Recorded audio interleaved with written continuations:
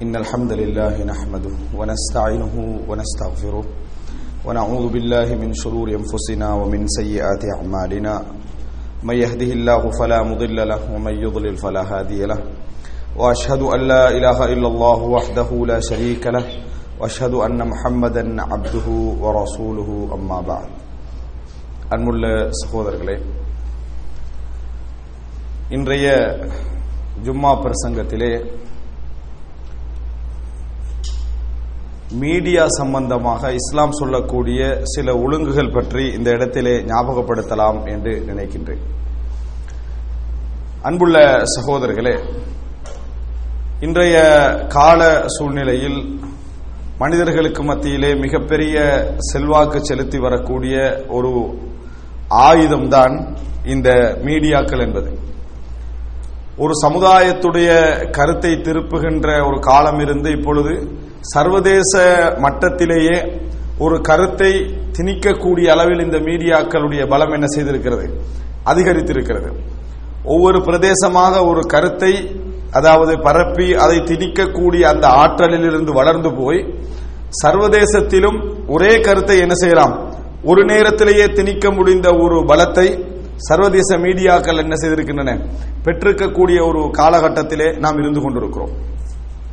எனவே இந்த நேரத்தில் இந்த காலகட்டத்தில் நாம் ஒரு சில இஸ்லாமிய பார்வையை இந்த மீடியாக்கள் சம்பந்தமாக இஸ்லாத்துடைய ஒரு பார்வையை நாம் தெரிந்து கொள்வது மிகவும் சிறப்பாக நமக்கு பலனாக இருக்கும் என்று நம்புகிறேன்.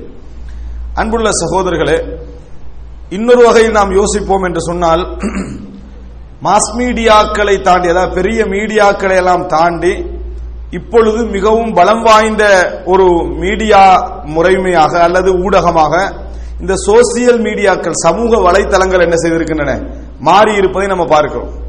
ஒவ்வொருவருடைய கையிலும் அவர் சுதந்திரமாக இயங்க முடிந்த ஒரு ஃபேஸ்புக் அக்கவுண்டோ ஒரு பேஜோ அல்லது என்ன வேறு வேறு இந்த அதாவது வேகமாக தாக்கம் செலுத்த முடிந்த வீடியோ தளங்களோ அல்லது புகைப்பட தளங்களோ என்று பலவிதமான செய்தி பரிமாற்றல் தளங்களோ ஒவ்வொருவரும் தனக்கு என்ன செய்திருக்கிறார்கள், வைத்திருக்கிறார்கள்.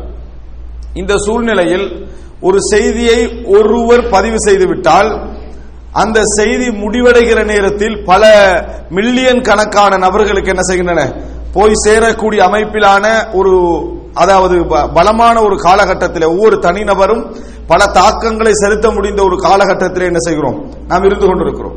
எந்த அளவுக்கு இதனுடைய முறைமை இப்ப மாறி போய் இருக்கிறது அப்படி என்று சொன்னால், ஒரு காலத்தில் தங்களது ஒரு கருத்தை திணிப்பதற்காக பயன்படுத்தப்பட்ட இந்த மாஸ் மீடியாக்கள், அதாவது தொலைக்காட்சி அல்லது வானொலி அல்லது பத்திரிகை, இவைகள் கூட இந்த சோசியல் மீடியாக்களிலே அக்கவுண்ட் வைக்க வேண்டிய அளவுக்கு அவர்கள் என்ன செய்திருக்கிறார்கள், நிர்பந்திக்கப்பட்டிருக்கிறார்கள். அதாவது அவர்களுக்கென ஒரு சேனல் இருக்கிறது, அவர்களுக்கென ஒரு பத்திரிகை என்ன செய்கிறது இருக்கிறது, அதான் பெரிய ஊடகம்.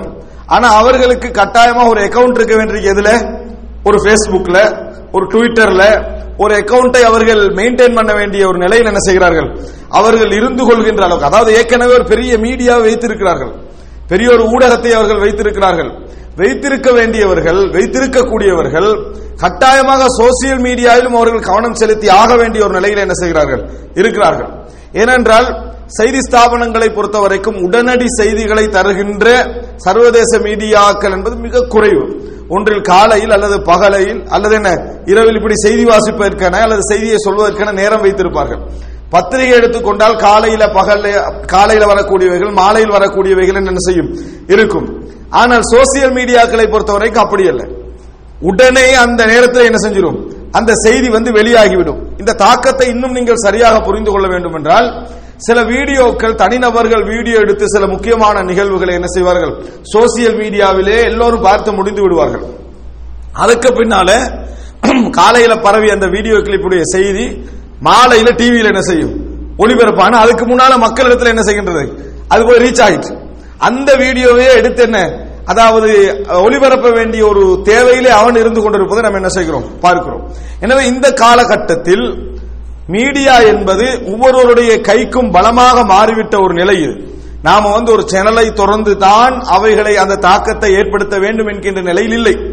இன்னும் சொல்ல போனால் இந்த மாஸ் மீடியாக்களுடைய இலக்கை தீர்மானிப்பதாக இன்றைக்கு சோசியல் மீடியா என்ன செஞ்சிருக்குது, மாறி இருக்கிறது. சில விஷயங்களை அவர்களுடைய எஜெண்டா அடிப்படையில் கவரேஜ் பண்ணவே கூடாது. அவர்களுடைய எஜெண்டா அடிப்படையில் பார்த்தீங்கன்னு சொன்னால் சில ஆர்ப்பாட்டங்கள், சில விஷயங்களை அவர்கள் என்ன செய்ய மாட்டார்கள், அதை கவரேஜ் பண்ணவே கூடாது. ஆனால் கவரேஜ் பண்ண ஆக வேண்டிய நிலைக்கு தள்ளப்படுகிறார்கள். எதன் காரணமாக? இந்த சோசியல் மீடியாவின் காரணமாக. அந்த செய்தி அதிலே பரவுகிற நேரத்தில் தாங்கள் அதை ஒளிபரப்பாது விட்டால் இந்த மீடியா எப்பவும் என்ன செய்யாது, காலத்துக்கேற்ப வேகமாக என்ன செய்யாது, இருக்காது என்கின்ற அவநம்பிக்கை தோன்றும் என்பதனால அதை எந்த வடிவத்திலாவது அவைகளை ஒளிபரப்ப வேண்டிய நிர்பந்தத்துக்கு அவன் என்ன செய்கிறான், ஆளாகிக் கொண்டிருக்கக்கூடிய ஒரு சூழ்நிலையில நாம் என்ன செய்கிறோம், பார்க்கிறோம். எனவே அன்புள்ள சகோதரர்களே, இன்றைய மீடியாக்களை பொறுத்த வரைக்கும் சர்வதேச எஜெண்டாவோடு இயங்கக்கூடிய அமைப்பிலான இந்த சேனல்கள் இது போன்றவைகள் ஒரு புறம். ஆனால் அவரவர்களுடைய உணர்வுகளை வெளிப்படுத்துவதற்குத்தான், அதாவது வெளிப்படுத்துவதற்கு பலமான ஊடகமாக இன்றைக்கு இருக்கக்கூடியது சோசியல் மீடியா. அதுக்கென்ற ஒரு திட்டம், அவைகளுக்கென ஒரு பிளான் இல்லை. அதை கையில வைத்திருக்கின்றவர்களுக்கு எதெல்லாம் உணர்வுல தட்டுப்படுகிறதோ அவைகள்லாம் என்ன செய்வார்கள், அப்படி அடித்து தள்ளிக்கொண்டே இருப்பார்கள். செய்திகள் போய்கொண்டே இருக்கும். இது மாதிரியான ஒரு நிலையை நாம் என்ன செய்கிறோம், பார்க்கிறோம். எனவே இந்த மாதிரியான ஒரு காலகட்டத்தில் ஒவ்வொருவரும் சில ஒழுங்குகளை கட்டாயம் என்ன செய்ய வேண்டும், தெரிந்திருக்க வேண்டும். நான் இந்த இடத்திலே மீடியா எவ்வளவு செல்வாக்கு செலுத்துகிறது, அந்த மீடியாக்களை எப்படியெல்லாம் நம்ம பயன்படுத்தி செல்வாக்கை உண்டாக்கலாம் என்ற பகுதியை நான் பேசவில்லை. மாற்றமாக இந்த இப்பொழுது நமக்கு உள்ள அந்த வளத்தின் அளவில் நம்ம ஷரியாவுக்கு முரண் இல்லாமல் எப்படியெல்லாம் நம்ம நடந்து கொள்ள முடியும், ஷரியாவுக்கு ஊடாக இவைகள் எப்படியெல்லாம் நடந்து கொள்ள முடியும், அந்த ஒரு சில ஒழுங்குகள் கட்டாயம் எங்களுக்கு என்ன செய்ய வேண்டும், தெரிந்திருக்க வேண்டும். நான் சொன்ன பல காரணங்களாக, அதாவது இன்றைக்கும் எங்களது மனதிலே மிகப்பெரிய தாக்கமாக இருந்து கொண்டிருப்பது ஒரு நாட்டில் இருக்கக்கூடிய பெரிய சேனல்கள், பெரிய செய்தி ஸ்தாபனங்கள் தான். ஆனா உண்மையிலேயே மிகப்பெரிய செல்வாக்கு இப்பொழுது செலுத்திக் கொண்டிருப்பது அது அல்ல. அதனுடைய போக்கையும் இன்று அதிகமாக அவைகளுடைய எஜெண்டாக்களுக்கு மாற்றமாக தீர்மானிக்க வைப்பதும் சோசியல் மீடியாக்கள் தான். அந்த அளவு பலமாக என்ன செய்கிறது, மாறி இருப்பதை நம்ம பார்க்கிறோம். இதனால் தான் சில நாடுகளில் இந்த குறிப்பிட்ட மிகச் செல்வாக்கு செலுத்தக்கூடிய சில சோசியல் மீடியாக்கள் தடை செய்யப்பட்டிருக்கின்றன. அங்கு அவைகளை என்ன செய்ய முடியாது, இயக்க முடியாது என்கின்ற அமைப்பில் தடை செய்யப்பட்டிருப்பதை நம்ம என்ன செய்கிறோம், பார்க்கிறோம். எனவே அன்புள்ள சகோதரர்களே, விரும்பியோ விரும்பாமலோ இந்த ஒவ்வொருவருடைய கைக்கும் ஒரு நாட்டுடைய செய்திகளை மிக அழுத்தமாக கொண்டு போய் சேர்க்கக்கூடிய அளவிலான மீடியாக்கள் அவருடைய கையிலும் என்ன செய்கின்றன, இருந்து கொண்டிருக்கின்றன. அவர்களுக்கு தேவையெல்லாம் ஒரு 50 MBயும் ஒரு ஸ்மார்ட் போன், இவ்வளவுதான். இது ரெண்டு இருந்துட்டு சொன்னா ஃப்ரீ அக்கவுண்ட் 100 இடத்துல என்ன செஞ்சிடலாம், திறந்துடலாம். அதுல இல்லாதவர் இதுல, இதுல இல்லாதவர் அதுல என்று சொல்லி எல்லா வகையிலும் என்ன செஞ்சிடும், பரவிவிடும். அதை இன்னும் கொஞ்சம் நீங்கள் உணர வேண்டும் என்றால், பேஸ்புக்ல ஒருத்தருக்கு அக்கவுண்டே இல்லை, நான் வாட்ஸ்அப் மட்டும்தான் வச்சுட்டு சொன்னாலும் போதும், அவருக்கு உனக்கு சேரும். அது என்ன, அது உங்களை என்ன செய்யும், சேரும். ஒரு வகையில இல்ல, 100 வகையில உங்களை என்ன செய்கிறது, அந்த செய்திகள் அடைவதை நம்ம என்ன செய்கிறோம், பார்க்கிறோம். எனக்கு அதாவது 100 விதமான அக்கவுண்ட் இருக்கிற நேரத்தில் நான் ஒன்றுல மட்டும் அக்கவுண்ட் இருந்தால் போதும், உனக்கு எந்த விஷயத்துடைய செய்தி முன்னே என்ன செய்கிறது, அடைகிறது. நீ ஒரு செய்தியை போட்டால் போதும், அது எல்லா அக்கவுண்ட்டுக்கும் என்ன செய்ய, ஏதோ ஒரு வகையில அடைவதை நாம் என்ன செய்கிறோம், பார்க்கிறோம். இப்படியான நேரத்தில் இஸ்லாமிய ஒழுக்கங்கள் இதை பற்றி நம்ம தெரியவில்லை என்று வைங்களேன், இதை பற்றி நாம் பறித்துக் கொள்ளவில்லை என்றால் நம்ம பலவிதமான தவறில் என்ன செய்வோம், விழுவோம். நாளை ஒரு சமூக குற்றத்துக்கு இறைவனுக்கு முன்னால் நாம் என்ன செய்ய வேண்டி வரும், விசாரிக்கப்பட வேண்டிய ஒரு நிலை என்ன செய்யும், வரும் என்பதை நாங்கள் புரிந்து கொள்ள வேண்டும். அன்புள்ள சகோதரர்களே, எனவே ஒரு செய்தியை சொல்லுகிற நேரத்தில் இஸ்லாம் எங்களிடத்திலிருந்தே மிகப்பெரிய, அதாவது மிக அத்தியாவசியமாக எதிர்பார்க்கக்கூடிய ஒரு விஷயம் என்ன தெரியுமா, அமானிதம். முதலாவது இஸ்லாம் எதிர்பார்க்கக்கூடிய விஷயம் என்ன, அமானிதம் என்பதைத்தான் இஸ்லாம் முதலாக எங்களிடத்தில் என்ன செய்கிறது, எதிர்பார்க்கிறது. மற்றவர்களுக்கு ஒரு விஷயத்தை சொல்லுகின்றவர், மற்றவர்களுக்கு ஒரு செய்தியை கொண்டு போய் சேர்க்கின்றவர், அதை ஒரு அமானிதமாக கருத வேண்டும் என்பதை இஸ்லாம் என்ன செய்கிறது, சொல்கிறது. ரசூலுல்லாஹி ஸல்லல்லாஹு அலைஹி வஸல்லம் சொன்னார்கள், 2 பேர் பேசிக் கொண்டிருந்து ஒருவர் திரும்பிவிட்டால் அந்த இடத்தில் அது என்ன, இவர் ஒரு அமானிதம், அதாவது ஒப்படைக்கப்பட்டவராக மாறுகிறார்.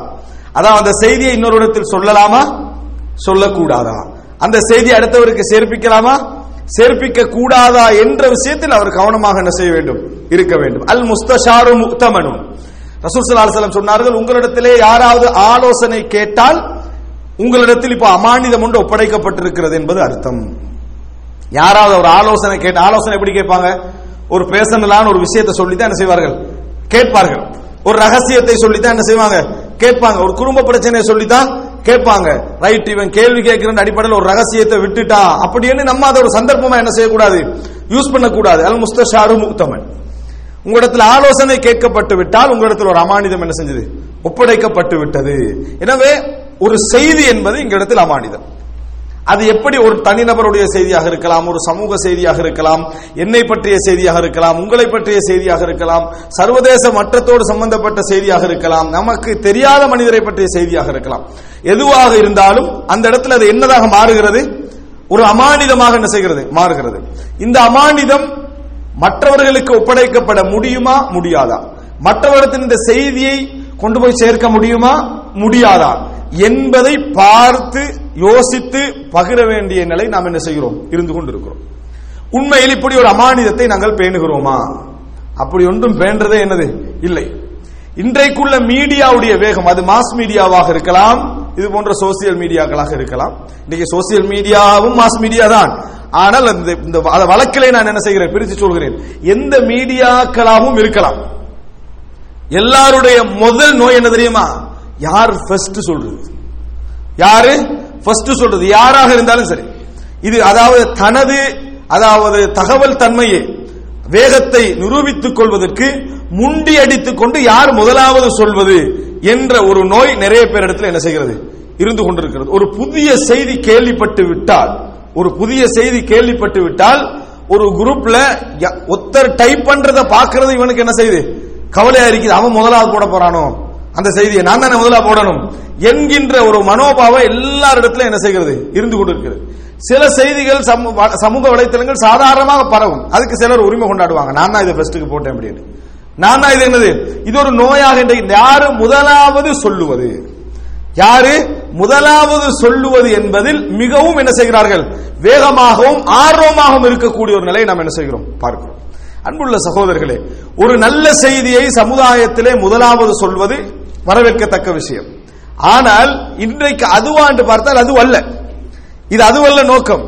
எப்படியாவது நான் சொன்னேன் என்கின்ற ஒரு எண்ணத்தை வரவழைப்பதற்காக வேண்டி மிக வேகமாக என்ன செய்கிறார்கள், செயல்படுகிறார்கள் என்பதை நம்ம பார்க்கிறோம். அல்லாஹு தஆலா குர்ஆனிலே அந்த அமானிதத்தை பற்றி சொல்லுகிற நேரத்தில், அதாவது இதா ஜாஅஹும், அதாவது அம்ரும் மினல் அம்னி அவில் ஹௌஃபி அதாஉ பிஹி, அவர்களிடத்திலே அச்சம் பற்றிய ஒரு செய்தியோ பாதுகாப்பு பற்றிய ஒரு செய்தியோ வந்தால் உடனே பரத்தி விடுகிறார்கள். அல்லாஹ் தஆலா சொல்றாங்க. எப்படி, அச்சம் பற்றிய ஒரு செய்தி வந்தாலும் சரி, நல்ல பாதுகாப்பு சம்பந்தப்பட்ட ஒரு செய்தி வந்தாலும் சரி, உடனே என்ன செய்யறாங்க, பரத்தி விடுகிறார்கள். உதாரணமாக பாதுகாப்பு பற்றிய செய்தி என்ன, ஒரு இடத்துல கலவர சூழல் நடந்துகிட்டு இருக்குது. இப்ப அந்த இடத்துல என்னது எல்லாம் சேஃப்டியாக என்ன செஞ்சுட்டு ஆகிட்டு ஓகே ஆகிட்டு உடனே என்ன செஞ்சிடறாங்க, பரத்திடுறான கலவரம் என்ன நடந்துகிட்டு இருக்கு. இவர் அது அந்த இடத்தில் இப்பொழுது எந்த பிரச்சனையும் இல்லை என்ற செய்தி எங்களுக்கு நம்பகத்தகுந்த வட்டாரங்களால் கிடைத்தேன். நம்பகத்தகுந்த ஒரு ஆள் தான், அந்த ஒரு ஆள் வட்டாரங்களால் கிடைத்த என்ற பேரில் அந்த செய்தி என்னது போட்டு அடிச்சு விடுறது.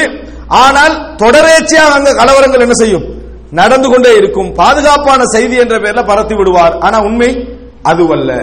அதே போல சம்பந்தமே இருக்காது, ஒரு பிரச்சனையே இருக்காது, எங்கேயோ ஒரு இடத்துல ஒரு விஷயம் நடந்திருக்கும், யாரோ ஒரு கடைக்கு முன்னால போட்டு அடிக்கிற மாதிரி ஒரு காட்சி வீடியோ கிளிப் பரவிடும், அது வருஷம் பரவிக்கின்றிருக்கும். அது இல்லாம என்ன, அதை வேற மாதிரி சொல்லி நவீபத்தான் என்ற ஒரு பாக்ஸரை போட்டு அடித்து கொண்டு விட்டார்கள். என்னது, ஒரு செய்தியை வேகமா என்ன செய்யறது, அப்படி ஒருத்தர் இருக்கிறாரா, இது நடந்ததா, உண்மையா, இதனுடைய வரலாறு என்ன, எத்தனையாம் ஆண்டு இது முதலா, அதை பத்தி எல்லாம் எதுவுமே இல்லை. ஏற்கனவே கொந்தளித்துக் கொண்டிருக்கக்கூடிய இடத்தில் ஒரு நெருப்பு என்னது இன்னும் கொந்தளிக்க வைக்கிற மாதிரி அவசரம், அந்த செய்தி யார் முதலாவது சொல்றது. அப்படி அதாவது அதெல்லாம் காலையில் நம்ம விடிஞ்சு பார்த்தோம் என்று சொன்னால் அந்த ஒரு செய்தி என்ன செஞ்சிருக்கும், எல்லோரும் உங்களுக்கு என்ன செஞ்சிருப்பார்கள், அனுப்பி வைத்திருப்பார்கள், எல்லோரும் உங்களுக்கு அனுப்பி வைத்து. எனவே அமானிதம் என்றது இன்றைக்கு பேணப்படுவது. அல்லாஹு தஆலா சொல்றான், ஒரு செய்தி வந்த உடனே பரத்தி விடுகிறார்கள், ஒரு செய்தி வந்த உடனேயே பரத்தி விடுகிறார். ரசூல் ஸல்லல்லாஹு அலைஹி வஸல்லம் ஒருவரை ஜகாத்து எடுப்பதற்காக அனுப்புகிறார். அவர்கிட்ட ஒருத்தர் வந்து சொல்றாரு, என்னது ஒரு எதிரான செய்தியை சொல்றாங்க, இப்படிதான் யுத்தம், ரசூலுல்லாஹ்ட்ட வந்து சொல்றாங்க, உங்களுக்கு எதிராக ஜகாத் தர மாட்டேன், யுத்தம் செய்யறதுக்கு ரெடி ஆயிட்டாங்க அப்படிங்கிற செய்தியை பார்த்து ரசூல் ஸல்லல்லாஹு அலைஹி வஸல்லம் அவங்க என்ன செய்யறாங்க, ரெடி ஆகுறாங்க எதிர்த்து போவதற்கு. அப்பதான் அல்லாஹ் தஆலா வசனம் இறக்குறான், இன்ஜாஅக்கும் ஃபாஸிகும் பினபஇன் ஃபதபையனு அன் துஸீபு கௌமன் பிஜஹாலா ஃபதுஸ்பிஹு அலா மா ஃபஅல்தும் நாதிமீன். நீங்கள் உங்களிடத்துல வந்து ஒரு செய்தி வந்து ஒருத்தர் செய்தியை கொண்டு வந்தால் அது சரியா பிழையான்னு உறுதிப்படுத்திக் கொள்ளுங்கள். இல்லை என்று சொன்னால் ஒரு சமுதாயத்தை அதன் மூலம் பாதிக்க செய்து நீங்க செய்த வேலைக்கு பிறகு தேவையில்லாமல் கவலைப்பட வேண்டிய ஒரு நிலைக்கு நீங்கள் என்ன செய்வீர்கள், ஆளாகுவீர்கள் என்று அல்லாஹ் தஆலா என்ன செய்கிறான் சொல்லுகிறான். அன்புள்ள சகோதரர்களே, நாங்கள் எல்லாம் என் மனதை தொட்டு கேட்டுக்கொள்ள வேண்டும். இந்த செய்தி எங்கள்கிட்ட அமானிதம் கொஞ்சம் இருக்குது. அது என்ன அமானிதம் தெரியுமா? இதெண்டா உண்மையாகத்தான் இருக்கும். இதுதான் அமானிதம். நம்ம அந்த செய்தியை பார்க்கிறது, இது பெரும்பாலும் உண்மையாகத்தான் இருக்கும். இப்படி வார செய்தியெல்லாம் அவருக்கு அப்படித்தான் படுது. வருகின்ற செய்தி எல்லாமே அப்படித்தான் படுகிறது அவருக்கு. இது உண்மையாகத்தான் இருக்கும் அப்படின்னு என்ன செஞ்சது, அப்படி மேலோட்டமா பார்த்துட்டு வருது. ஒரு 4 வரி தான் வாசிக்கிறது, பெரிய கட்டுரை வாசிக்கிறவருக்கு அனுப்பி வைக்கிறாராம் என்ற பேர்ல என்ன செய்யறது, அனுப்பு. சில கட்டுரைகள் இருக்கு, சில காட்சிகள் இருக்குது, யாரும் பார்க்கறதும் இல்லை, யாரும் படிக்கிறதும் இல்லை. ஆனா 1000 பேருக்கு போய் சேர்ந்திருக்கும். ஒவ்வொருத்தரா மாத்திக்கிட்டே இருக்கிறதே தவிர யாரும் என்ன செய்யறது இல்லை, படிப்பது கிடையாது என்கின்ற ஒரு நிலையை நாம் என்ன செய்கிறோம், பார்க்கிறோம். எனவே நாங்கள் முதலாவது தெரிந்து கொள்ள வேண்டிய ஒரு செய்தி, அல்லாஹ் குர்ஆனிலே சொல்லக்கூடிய செய்தி, வந்த உடனே பரத்துதல் கூடாது. இதா அரபுல இந்த ரேடியோக்கு சொல்லுவார்கள் இதா சொல்லி, அந்த வார்த்தையை தான் அல்லாஹ் தஆலா என்ன சொல்றான் அங்க சொல்லி காட்டுகிறான். விளங்கிட்டா? அதாஉ பிஹி, உடனே அவர்கள் என்ன செய்து விடுகிறார்கள், பரத்தி விடுகிறார்கள். அது செய்ய வேண்டாம். அவர்கள் என்ன செய்யணும் என்று சொன்னால், இதை அல்லாஹ்வுடைய தூதரிடத்திலும் கற்றறிந்தவர்களிடத்திலும் இந்த செய்தியை முதலாவது கொண்டு போனால் அதை பார்க்கின்றவர்கள் அதனது உண்மை தன்மை அறிந்து சொல்வார்கள். இது என்ன அப்படின்னு என்ன செய்வார்கள், சொல்வார்கள் என்ற செய்தி அல்லாஹ் தஆலா என்ன செய்கிறார். எனவே பொறுப்புள்ளவர்கள் கட்டாயம் என்ன செய்யணும், அந்த விஷயத்துல இருக்கணும். ஒரு செய்தி வந்தால் இது சரியா பிழையா என்று கன்ஃபார்ம் பண்றதுக்குரிய ஒரு நல்ல கொஞ்சம் படிச்ச மக்களை நீங்க தெரிஞ்சு வச்சிருக்கணும். அது சம்பந்தமாக தேடுகின்றவர்களை மார்க்க விஷயமா, 4 மார்க்கம் சம்பந்தமாக தெரிந்தவர்களிடத்தில் அந்த செய்தியை என்ன செய்யணும், உறுதிப்படுத்திக் கொண்டு. உலக விஷயமா, அது பற்றி அறிவுள்ளவர்களிடத்தில் அதை கொடுத்து என்னது தெரிஞ்சு வச்சு. அரசியல் விஷயமா, அரசியலோடு சம்பந்தப்பட்டவர்கிட்ட கொஞ்சம் என்ன செய்யணும், அதை கன்ஃபார்ம் பண்ணிக்கிறோம். இப்படி நீங்க செய்ய ஆரம்பிச்சீங்கன்னா கன்ஃபார்ம் பண்ணி அனுப்புவீங்க அர்த்தம் அல்ல, யாருமே எதுவும் அனுப்ப மாட்டீங்க. ஏன், அந்த வேலை செய்யறதுக்கு நம்ம டைம் இல்லை. வார எல்லா செய்தியையும் ஒருத்தருக்கு அனுப்பி நீங்க எடுத்துக்கிட்டு இருப்பீங்களா? இல்ல. அதனால குறைஞ்சிடும். நீங்க படிப்பீங்க, சரியா பிள்ளையா நினைப்பீங்க, போட்டு போயிட்டே இருப்பீங்க. எனவே ஒரு செய்தியை நீங்க பரத்துகிற நேரத்தில் மட்டும் இந்த அமானித தன்மை நம்மளுக்கு என்ன செய்ய வேண்டும், எடுக்க வேண்டும். இந்த அமானித தன்மை கட்டாயமாக இருக்க வேண்டும் என்பதைத்தான் இந்த 2 குர்ஆன் வசனமும் எங்களுக்கு என்ன செய்கிறது, சொல்லுவதை நாம் என்ன செய்கிறோம், பார்க்கிறோம். எனவே அன்புள்ள சகோதரர்களே, இந்த விஷயத்தில் நாங்கள் ஒரு பெரிய கரிசனை செலுத்த வேண்டும். மீடியா என்பது ஒரு பெரிய ஒரு அமானிதம். பல நல்ல செய்திகளை மக்களுக்கு கொண்டு போய் சேர்க்க முடிந்த ஒரு விஷயம். எனவே எந்த செய்தி எங்களிடத்தில் வந்தாலும் சரி, அது பரத்துவதற்கு முன்னால் இது பரத்தப்படத்தக்க செய்தியா என்ற ஒரு மிகப்பெரிய அமானிதத்தை நாங்கள் சுமக்கிறோம் என்கின்ற ஒரு உணர்வு நமக்கு என்ன செய்ய வேண்டும், இருக்க வேண்டும். நம்ம ஒவ்வொரு அக்கவுண்ட் திறக்கிறோம் என்று சொன்னால், ஒரு அறிஞர் சொல்கிறார், உங்களுக்கு ஒவ்வொரு ஹிசாபையும் நீங்க அதிகரிச்சுட்டு வாரீங்க மறுமை நாள்ல. அல்லாஹ்வுடைய விசாரணை என்ன செய்றீங்க, அதிகரிச்சுட்டு வாரீங்க. என்ன காரணம், 100 பேர் உள்ள இடத்துல ஒரு அக்கவுண்ட் திறக்கிறீங்க, அப்ப 100 பேர் உங்களுக்கு அதுல மெம்பர்ஸ் ஆகிக்கிறாங்க அல்லது உங்களுக்கு குரூப்ல இருக்கிறாங்க. இது மாதிரி இன்னொரு 100 திறந்தீங்கன்னா அர்த்தம் என்ன, உங்களுக்கு நீங்க இவ்வளவு பேருக்கு இந்த செய்தியை கொடுக்குறீங்க. பிழையா இருந்த அத்தனை பேருடைய பாதிப்பும் உங்களுக்கு என்னது, கேள்வியாக மறுமையில வரும் என்பதுதான் அதனது அர்த்தம். அல்லாஹ் ரப்பல் ஆலமீன் சிறந்த முறையில் இந்த மானிதத்தை பேணியவர்களாக அனைவரையும் ஆக்கியல் புரிவானாக.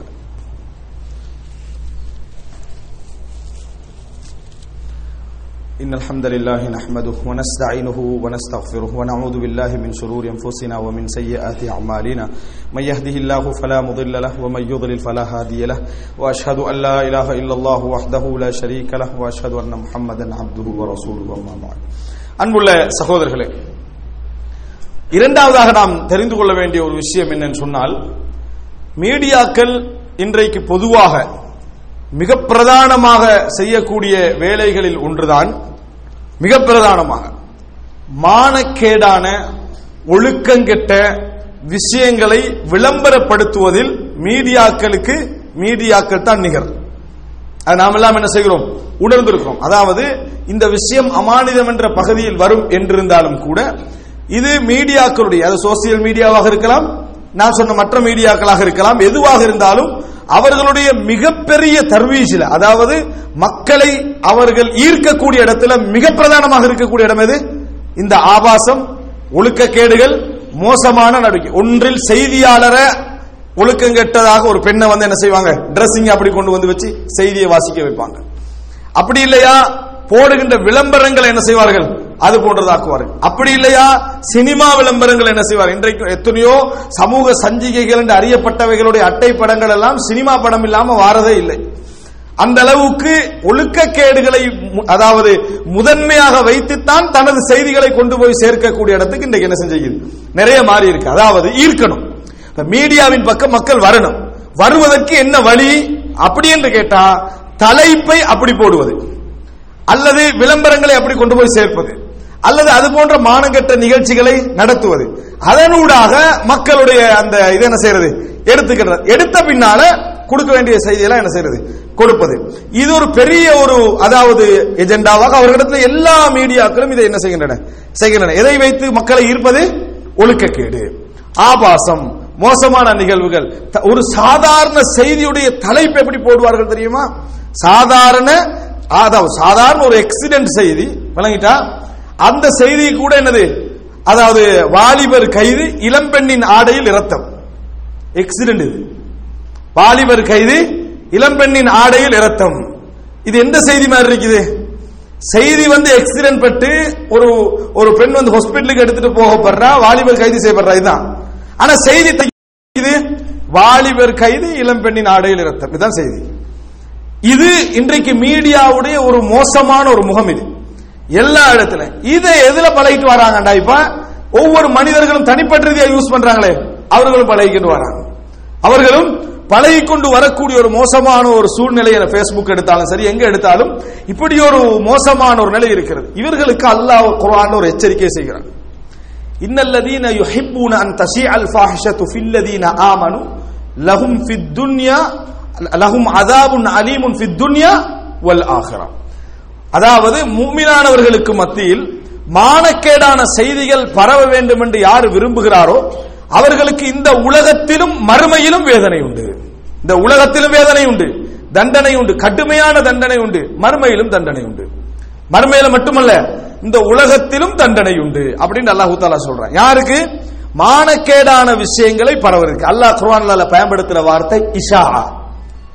அல்ல பயன்படுத்துற வார்த்தை இஷா. இன்றைக்கு மீடியாக்களை பயன்படுத்துற வார்த்தை வணங்கிட்டா இஷா என்றது அப்படியே பரவ செய்யறது. மானக்கேடான உண்மையாக நடந்த ஒரு விஷயம் கூட பரவி மூமின்களுக்கு மத்தியில் ஒரு செல்வாக்கு செலுத்தணும் யார் விரும்புகிறாரோ கவனிக்கணும். பரத்துகிறாரோ அல்ல, யார் பரத்துகிறாரோ அல்ல, யார் விரும்புகிறாரோ அதை பரவட்டும், ஸ்ப்ரெட் ஆகட்டும், அது போகட்டும், போய் சேரட்டும் அப்படின்னு யார் விரும்புகிறாரோ அவர்களுக்கு இந்த உலகத்தில் என்னது கடுமையான தண்டனை உண்டு, மறுமையிலும் கடுமையான தண்டனை உண்டு. ஆனா இதனாலதான் இஸ்லாம் என்ன சொல்லுது, ஒரு விபச்சாரம் செய்வதை கண்டால் 4 சாட்சி இல்லாம வந்தீங்கன்னா உனக்கு தான் என்ன தண்டனை என்று சொல்லுது. ஆனா இது போன்ற செய்திகள் பரவ வேண்டும் என்று என்ன செய்யறாங்க, ஆசைப்படுகிறாங்க. அதுக்கு எப்படி செய்யறாங்க அப்படின்றதுக்கு நான் சொல்றேன் கேளுங்க. ஒரு மாவு பத்தி செய்தி ஆയിരിக்கும், இட்லியை பத்தி செய்தி ஆയിരിக்கும், தோசை பத்தி செய்தி ஆയിരിக்கும். ஆனா அவருடைய தம்ப்நெயில்ஸ் எப்படி இருக்கும் தெரியுமா? ஒரு லேடி மோசமான நிலையில நிக்கிற மாதிரி தம்ப்நெயில்ஸ் என்ன செய்யும் இருக்கும். பிளே பண்ண வைப்பாங்க. ஒரு இளைஞனாக இருந்தாலும் சரி, யாராக இருந்தாலும் சரி, தூண்டி ஆர்வம் ஏற்படுத்தி கிளிக் பண்ணி பிளே பண்ணா இட்லியை பத்தியோ மாவை பத்தி தான் செய்தி போகும். ஆனா பிளே பண்ற தம்ப்நெயில் அப்படி இருக்காது. அதை நிப்பற்ற இடம், ஸ்டில் பண்ற இடம் அப்படி இருக்காது. அதுக்குரிய போட்டோ என்ன செய்யும் வேற மாதிரி இருக்கும். அதனுடைய ஸ்டில் பண்ணி வைக்கிற இடம் வேற மாதிரி. செய்தி வேற, இது வேற. செய்தி வேற, இது வேறு என்கின்ற அமைப்புல உங்களுக்கு தெரியும். பல மீடியாக்கள் ஒரு செய்தி என்னது, உங்களுக்கு இந்த படங்களை பார்க்கிற நேரத்தில் வேறு சிந்தனை உண்டாகினால் நீங்கள் மோசமானவர்கள் அர்த்தம். நீங்க மோசமானவர்கள் அர்த்தம். அப்படின்னா என்ன? இப்படியா ஒரு மோசமானது ஒன்று ஒருவருக்கு மோசமா விளங்கல என்று வைங்களே, அது உளவியல் பிரச்சனை. மோசமான ஒன்று ஒருவருக்கு மோசமாக விளங்காம நல்லா விளங்குது. கெட்ட ஒரு விஷயம் அவருக்கு கெட்டதா விளங்கல, நல்லதா விளங்குது. ஆள் நல்ல மனிதர், தூய்மையானவர் அர்த்தம் அல்ல, அவருக்கு மென்டல் அர்த்தம். விளங்கிட்டா? அவர் உள ரீதியாக நல்லவர் அல்ல அர்த்தம். கெட்டது கெட்டதாக விளங்கணும். நாற்றமும் ஒருத்தருக்கு வாசமா விளங்கினா, மனமா விளங்கினா அவரோட லைஃப் வேலை இல்லை. அது நாற்றமாக விளங்கணும். இதுதான் உலகத்தில் இயல்பானது. இந்த இயல்புக்கு மாற்றமான செய்திகளை எல்லாம் மக்களுக்கு மத்தியில் ஆபாசங்களை பரத்துவது, அதை இலகுபடுத்தி கொடுப்பது, பரவுவதை விரும்புவது. அல்லாஹு தஆலா என்ன சொல்கிறான், அவர்களுக்கு இந்த உலகத்திலும் தண்டனை உண்டு என்று அல்லாஹ் தஆலா என்ன செய்கிறான், சொல்லி காட்டுகிறான். எனவே மீடியாக்களுடைய முதல் விளம்பர இடமாக இதை மாற்றி வருவதை நாம் என்ன செய்கிறோம், பார்க்கிறோம். அல்லாஹு ரப்புல் ஆலமீன், நான் இரண்டு விஷயங்களை தான் இந்த இரண்டு குத்பாக்களிலும் என்ன செய்திருக்கிறேன், சொல்லி இருக்கிறேன். அல்லாஹு ரப்புல் ஆலமீன் நாம் கையில் சுமந்திருக்கக்கூடிய இன்றைக்கு ஒவ்வொரு மனிதரும் ஒரு மீடியாவாக மாறி இருக்கிறார்கள். இன்றைக்கு தனக்கென ஒரு சேனல் திறந்திருந்து அந்த மக்களுக்கு கொண்டு போய் தாக்கம் செலுத்த வேண்டிய ஒரு அவசியம் இல்லை. பெரும்பாலும் நாங்கள் ஒரு சர்வதேச அளவில் தாக்கம் செலுத்துவதாக இருந்தாலும் சரி, ஒரு பெரிய ஒரு சேனலை வைத்துக் கொண்டிருந்தால் பலருடைய நிர்பந்தங்களுக்கு ஆளாகித்தான் நம்ம செயல்பட வேண்டியிருக்கும். ஆனால் இன்றைக்குள்ள சோசியல் மீடியாக்கள் அவரவர் சுதந்திரமாக செயல்படக்கூடிய அளவில் என்ன செஞ்சிருக்கிறது, வந்திருப்பதை பார்க்கிறோம். இது போன்ற மீடியாக்களுடைய சுதந்திரம் நம்மளுக்கு கிடைத்த பின்னால் நம்ம அவைகளை அமானிதத்தோடும் இஸ்லாம் சொல்லுகின்ற நெறிமுறைகளோடும் பயன்படுத்தினால் நிச்சயமாக இறைவனிடத்திலும் கூலியுண்டு. ஒரு நல்ல தாக்கத்தையும் இந்த சமுதாயத்தில் என்ன செய்யலாம், ஏற்படுத்தலாம். அப்படிப்பட்ட நல்லெண்ணம் உள்ளவர்களாகவும் நல் குணம் படைத்தவர்களாகவும் அல்லாஹு தஆலா அனைவரையும் ஆக்கியல் புரிவானாக. ஹதா மா இந்தி வல் இல்மு இன்தல்லாஹ் வ அகூலு கௌலி ஹாதா வஸ்தக்ஃபிருல்லாஹ்.